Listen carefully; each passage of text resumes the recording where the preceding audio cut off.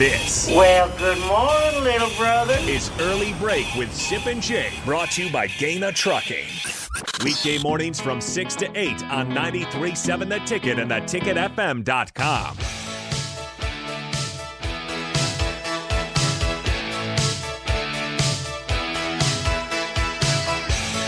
Keep the text coming, 402-464-5685. Again, looking over yesterday's practice. Sip was there. We already hit a lot from practice. But you teased before the break that you have a concern regarding the receiver room. Yeah, hit that Mickey sound first, though. I mean, let's pump some positive into it. Yes, we need some positive. And I'll try to counter it a little bit. Mickey Joseph, yesterday after practice, says the competition in the receiver room is good. Let's hear why. Absolutely. Competition kind of straightens you up when you know the guy next to you that can play. When you know that you're the only one in the room and we handicap and we got to play you on Saturday, they know the deal. They know right now that they got to work to get on the field, and it's got to be deserving to get on the field. If you don't deserve to be on the field, I'm not putting you out there, and they know that. So you're right. Competition helps a lot. See, Mickey ruling with an iron fist helps your confidence in that group. My concern is I don't know that they have a big-time, all Big Ten receiver out there. Anybody, I mean, think in recent years, do they have an Enunwa out there, a Purify? That's not recent years, by the way. Give me some recents. Well, you like a big body receiver is a guy. Big body guy. Stanley Morgan was a good receiver. Yeah. Do they have a Stanley Morgan out there? I don't know. I mean, even go back to last Stanley Morgan wasn't even drafted, Jake. Do they have a Toure out there? Seventh round pick for the Packers. Yeah, and he's playing well. I don't know. See, that's what I'm saying. I don't know if they do.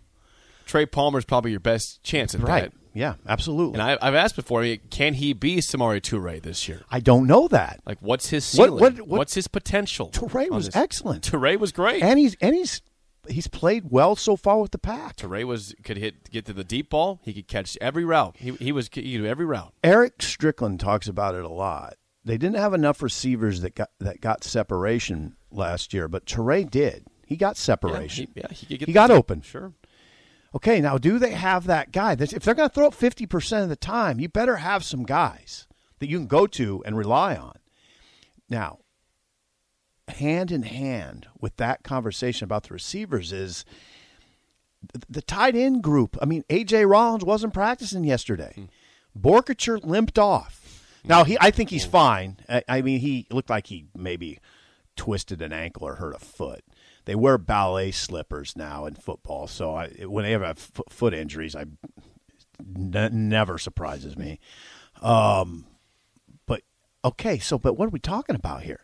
Now, you got Travis Vokolek, who you have to work pretty hard to overthrow Travis Vokolek. It's possible. I've seen it. Well, I've seen Adrian overthrow Austin Allen, which was a Houdini act. A 6 foot, times, 6'9" tight end wide open, and he overthrew him. How do you even do that? Close your eyes. Adrian, I would give if I was one of his teammates and we were watching film, I'd give him endless crap about that. Dude, how did that happen, Adrian? He's 6'9". It's like Yao Ming over there, man. Come on. Just throw it in the vicinity. But anyway, I'm just saying, I'm going to keep saying it. I like the running back room way better than I like that receiver group, including the tight end. So you have Vokolek, but then who? Who do you got? A.J. Rollins is watching the practice yesterday in street clothes. Borkacher would probably be your number 2, by the way. Young Borkacher. And what do you got there? You had a comment on Thomas Fidone, who's not playing yet, obviously. Fidone not playing, but no knee brace still. Okay. Doesn't wear a knee brace. He's on the sideline. Street clothes, or do you have his jersey just, on? Shorts and jersey. That's it. Becton said that Becton was very, very evasive when he was asked about when Fidone might return. He says it's up to the doctors. But again, no knee brace. He wasn't wearing a knee brace in June either at the camp. So I don't know. Now, Chancellor Brewington is a big part of this conversation too. Yes, he is. Chancellor Brewington, Chris Hickman, maybe those guys can rise up and get you 20 catches, maybe 25, 30 between them, that would help a lot. They're undersized, though. I mean, Chancellor Brewington's 225, Hickman's 215. Yeah. I mean, Chris Hickman is I mean, he's a kind of an in-betweener. He's a full tweener. Yeah. It's a full tweener. Yeah. And Sean Beckton said this summer they have a hard time getting him over 215. Come on. Sit down and eat some pasta, man. I don't know. I'll get you over 215. I think he's a pretty good player. He looks healthy. He was in drills yesterday. But guys like Chris Hickman and Brewington are really important, as are Borkacher and A.J. Rollins. But, man, I just always think, what if they had Vokalek and Fedoni? Oh, the Fedoni is the what if of the first of these 2 years. Yeah. Last year, the same thing. What if you had Fedoni? Yeah, that's game-changing stuff. If you line up Vokalek and Fedoni, that's game-changer. Think about last year, Austin Allen and Fedoni. Austin Allen was the first team tight end in the Big Ten. Absolutely. Totally agree with you. Then you have Fedoni on the other side? Right. Oh, yeah. Are you kidding me? Yeah. I mean, you can't get him back quickly enough, but you don't want to rush it. You can't have Fedoni be the player that just never did anything. No. And if you rush it, that becomes a bigger risk. The more you rush, the bigger the risk. For some reason, there are a lot of questions in the text line regarding About one particular receiver. You've mentioned him, but we have not got anything in depth. The Texas transfer, Marcus Washington. Oh, I think he could be the starter. Okay. I think he could be a starter. If I were to guess the starters, it's Trey Palmer, Marcus Washington, and somebody else. Isaiah Garcia Castaneda would be probably my guess in the slot. Over Omar Manning? Yeah, in the slot. Okay.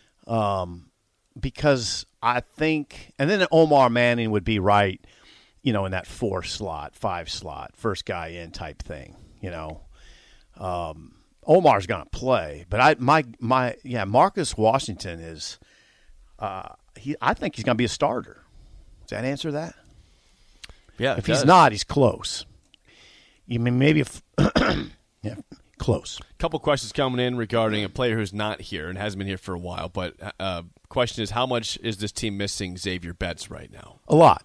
He's immensely talented. He would be the most talented in the room. He would be the most talented in the room. Missing him a lot. Yeah. He's not coming back. That ship just quietly faded into the night. That's unfortunate. Sad. I think he and Trey Palmer would be your most talented with an edge. I'd give the edge to Betts. But he's not here. No. And he won't be. No, so you put Betts and Fedoni in this conversation. You feel confident in saying the ship has sailed completely. Ship has sailed on that. Yeah. For those who have any hope at all, the ship has sailed on Xavier Betts and he come back at Nebraska. Well, close the door on this season. I guess you never ever fully close the door on the future, but I mean it doesn't. It would be it'd be very unique for a player to skip a spring and then a season and then come back and play. You'd have to. I don't know how you do that with your teammates. You got to think about that part of the discussion. How do you? What do you say to your teammates? You miss workouts, you miss everything. Right. All the team now bonding. Now you're just going to come back. Yeah. Now you're going to come back and think you're going to start. I mean, so no. There's no chance that he'll play this year. He's not around. Maybe in the future somewhere, but I doubt it'd be at Nebraska. Song of the day is next, as well as an update from Big Ten Media Days for Husker volleyball. Yeah, one thing about Betts, he's not playing anywhere. I mean, it's not like he's playing football. He's not playing anywhere. Now, what are we going to talk about? Volleyball? Song of the day. Song of the day and volleyball. Okay, we gotta. Yeah, that story on volleyball is bizarre. It is. We'll discuss that bizarre story next on Early Break on the Ticket.